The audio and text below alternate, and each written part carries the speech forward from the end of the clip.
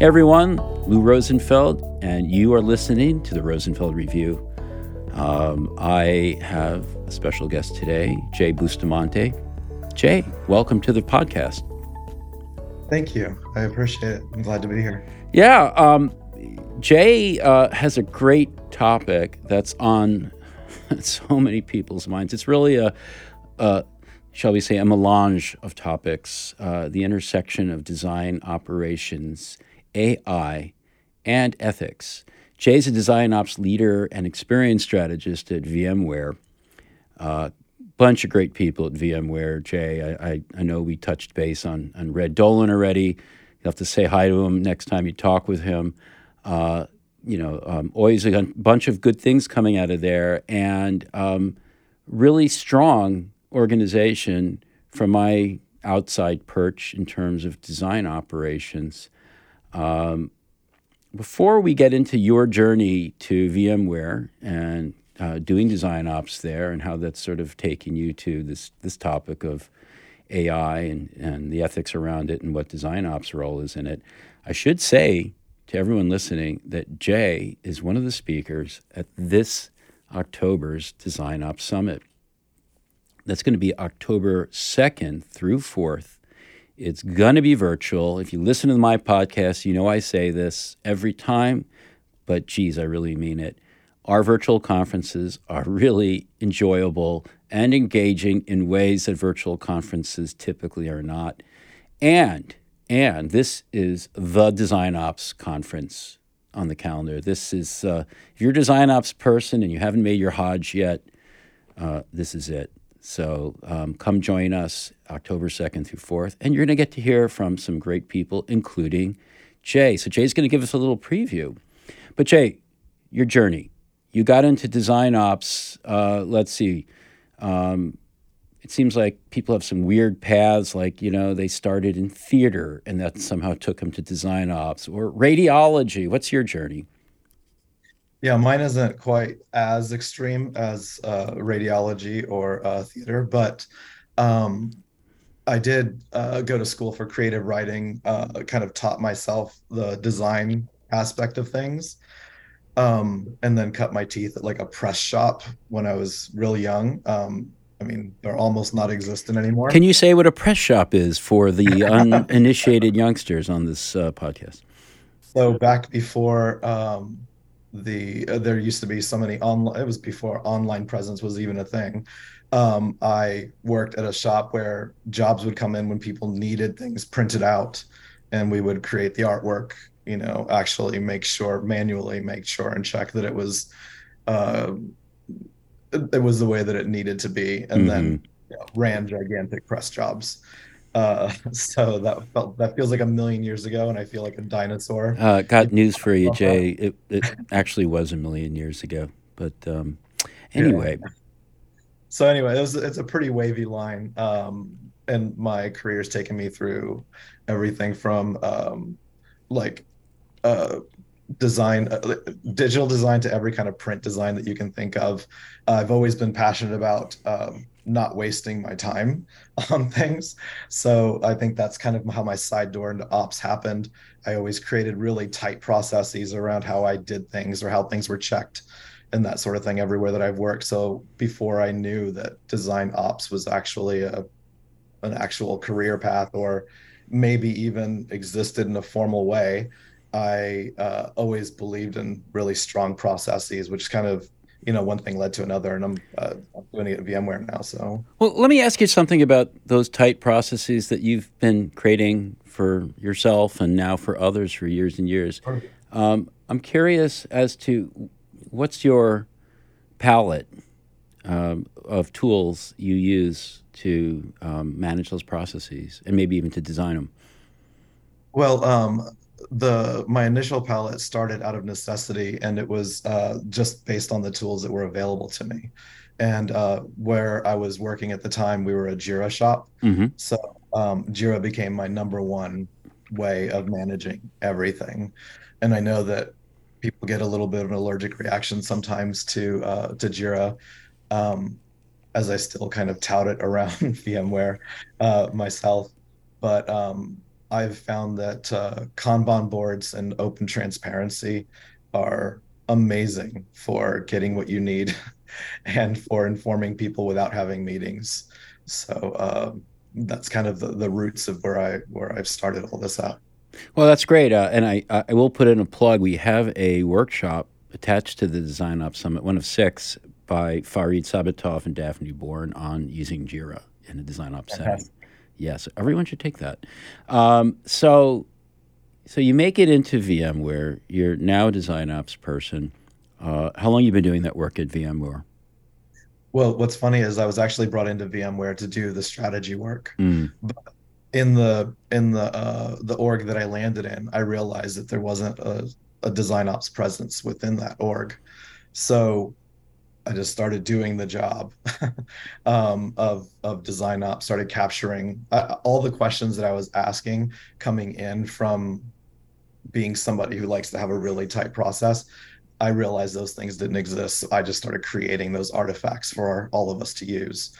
Um, and that kind of led to, an unofficial slash official, design ops lead role, as well as UX strategy. Did you know it was called Design Ops when you just started filling that gap? I did not. I didn't actually. I started Googling more recently, and when I say recently, within the last year or two, I started Googling like kind of the things that I was doing, and I saw this term design ops come up a bit, and then I actually joined the design ops assembly, which is where Mm-hmm. I learned so much about the like not normalizing, but formalizing the things that I was already doing, plus learning so much about how other people had done things. And I've found that as a plug, Design Ops Assembly is fantastic. Well, Meredith Baxter Black's ears are burning right now, as they probably do many times a day for this reason. Well, so okay, so you were a gap filler. You saw a need. You didn't even know it was called, and yet you filled it. And I do think that's like the hallmark of a lot of people in our industry. It's why we're here in many cases. Is we felt the call of something we couldn't name, and we're willing to jump in and figure it out. So good on you. But now you're figuring out something new and adjacent, which is how design ops people maybe maybe the right word, I don't know if it's harness AI, but deal with AI, figure it out in a design ops context in an ethical way. And I wonder, like, I know that's your talk in a sense. Uh, is it, uh, are we going to be having the same conversation in 10 years? I'm wondering. Well, I think the conversations are going to kind of evolve personally.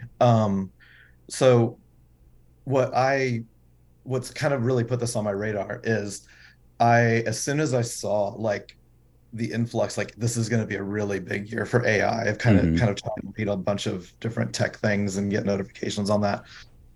My first thought was we don't have processes in place for implementing any of these AIs.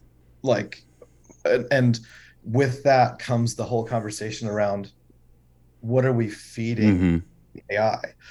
So the term that I read over and over and over again is bad in equals bad out. Mm-hmm. So if that information, that bad information, or the information's incomplete, or we just don't know, like the just a really little side note here, like very early on in my and I call them conversations, my conversations with Chat GPT, I asked the question, if I were to implement you into my business, what are the what do I absolutely need to get right?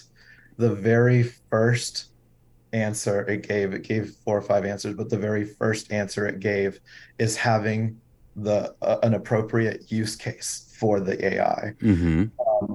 And I could tell that that was going to be just that little tiny, just that sentence right there was going to be a problem, because right now everybody thinks AI and a customer or a user goes, "Oh, you've implemented AI, all my problems are solved."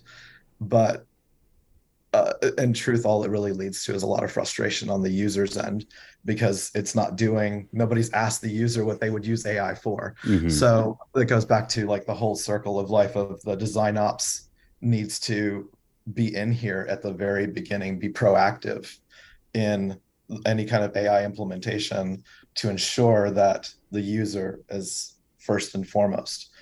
And so anyway, I know that I listed a whole bunch of different things there, but Well, yeah, I mean, so first of all, I guess one question I would have is um, the answer may depend on theory versus reality, but are design ops people the ones who should be getting out in front and before anyone else even starts saying, how are we going to use AI, should you be the ones asking the question and directing the effort, or is it more of a reactive thing?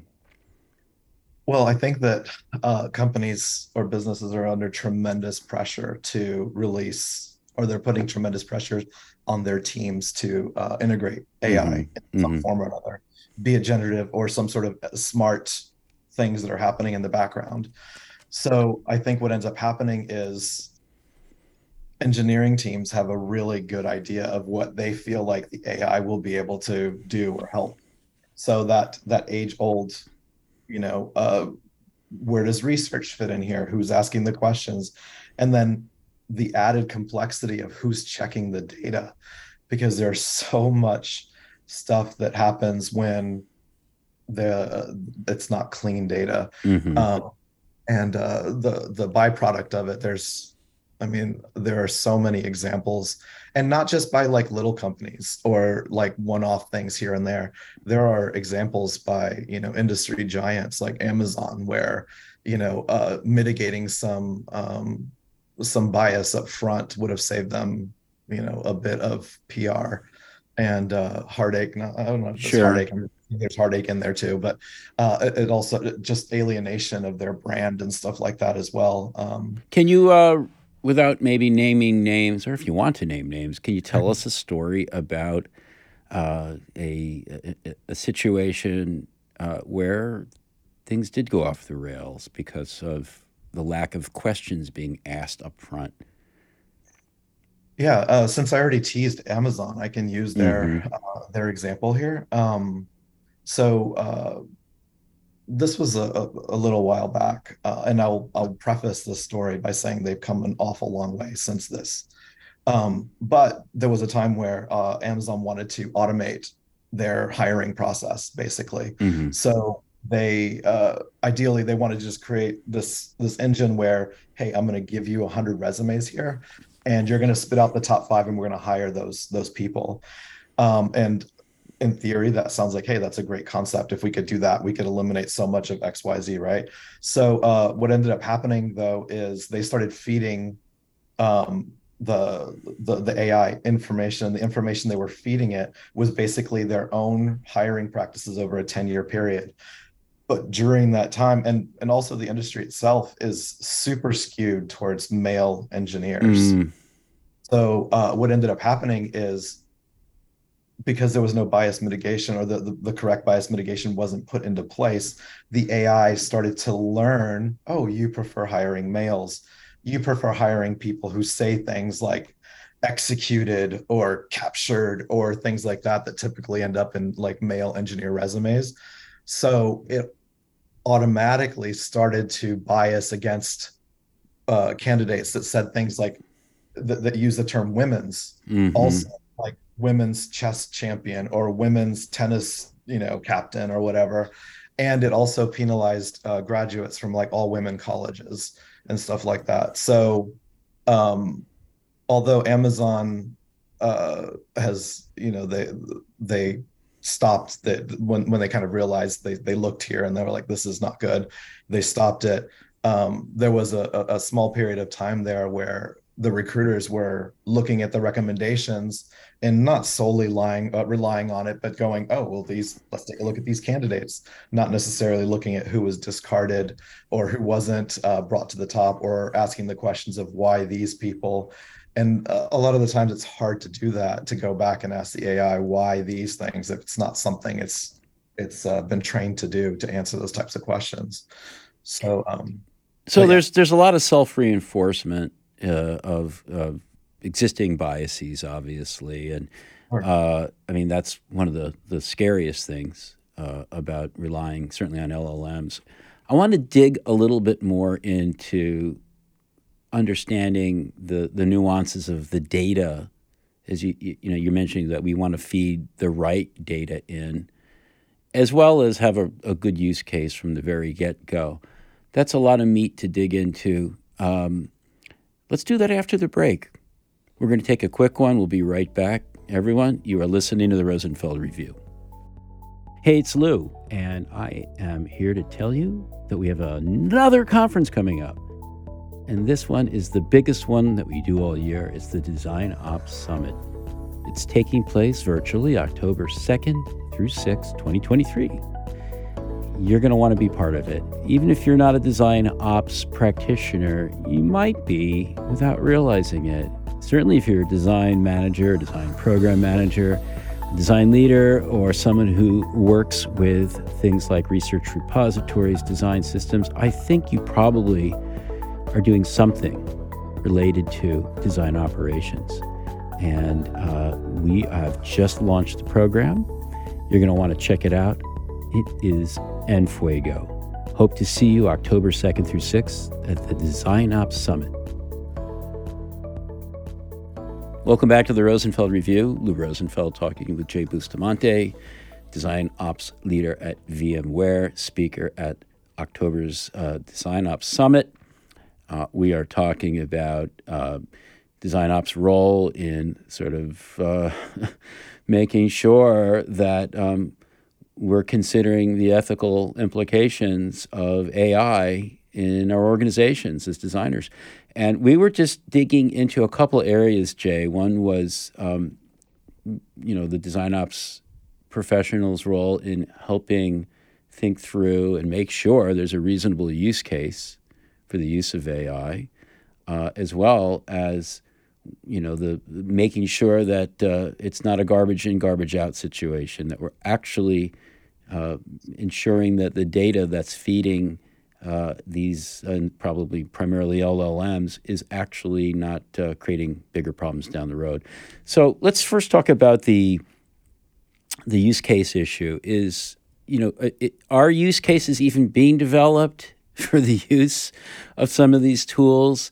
You know, are you finding that you have to come up with them, or you are testing ones that are being brought to you? Do you have to insert yourself into a conversation that they don't normally think to even invite you to? So the answer to that is yes. Of course. It's yes. I would say that, and one of my firm beliefs is to being proactive is ultimately always better than being reactive to anything. Been trying to simultaneously develop processes that include these things early on, so that we can get out in front of it, make sure that research, we're able to tap the right people to go do the research to make sure that Mm-hmm. we come back with the right solutions, or the right solution for the AI to jump in and help. But that said, I mean, reactive is a lot of our real life day to day of what's happening. So it's trying to kind of uh, not necessarily shoehorn, but kind of, wiggle what we do know, what we don't know, and that sort of thing. And again, against that time and pressure to release something, to get something out there. But yeah, it definitely is. It's a yes to that Are there question. use cases or just situations in general that where that AI is being considered that raise red flags for you right away? Um, yeah, we have some definitely like colleague facing things that there's not 100%. Like there's an intense desire to include AI, but without a real study done on what is the most impactful need. Uh, and I think that to me that raises flags, is simply because without that, what is the AI even doing? What is it doing there? And then also the training side of so the other side of that, of the training those users of what are the capabilities? How do I talk to this AI? What is this AI doing? What can I reasonably expect to get from the AI? Because none of these things are, I don't think any of these things are being considered up front. Hmm. So what ends up happening is, some sort of release is going to happen and go, hey, we're so excited to introduce XYZ to you, and you can start using it immediately. Here's a little training video, or here's a little video of how it works.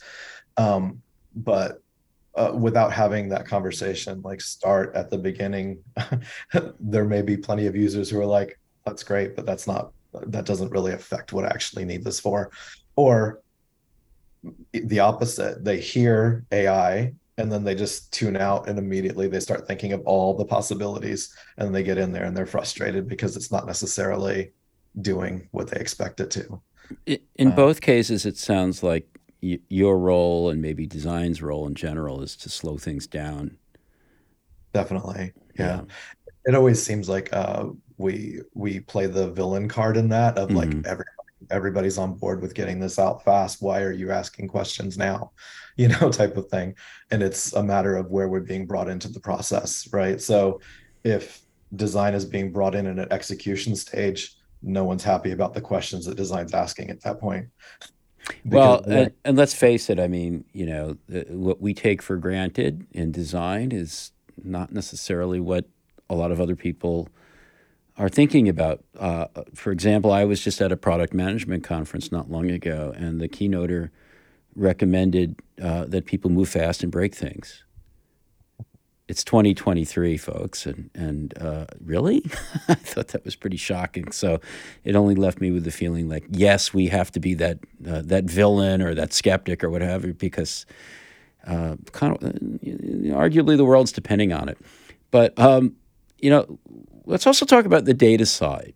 Now, you mentioned earlier the need to be careful about feeding data into these AI systems, because the bias implicit in that data will then be reinforced by what the system advises the user.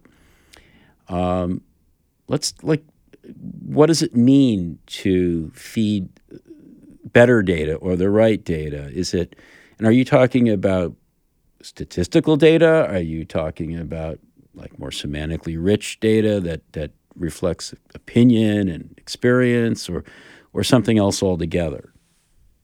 Well, I think it's a combination of all those things. And honestly, I feel like our role in for design ops is to make sure that the right people are invited to the conversation.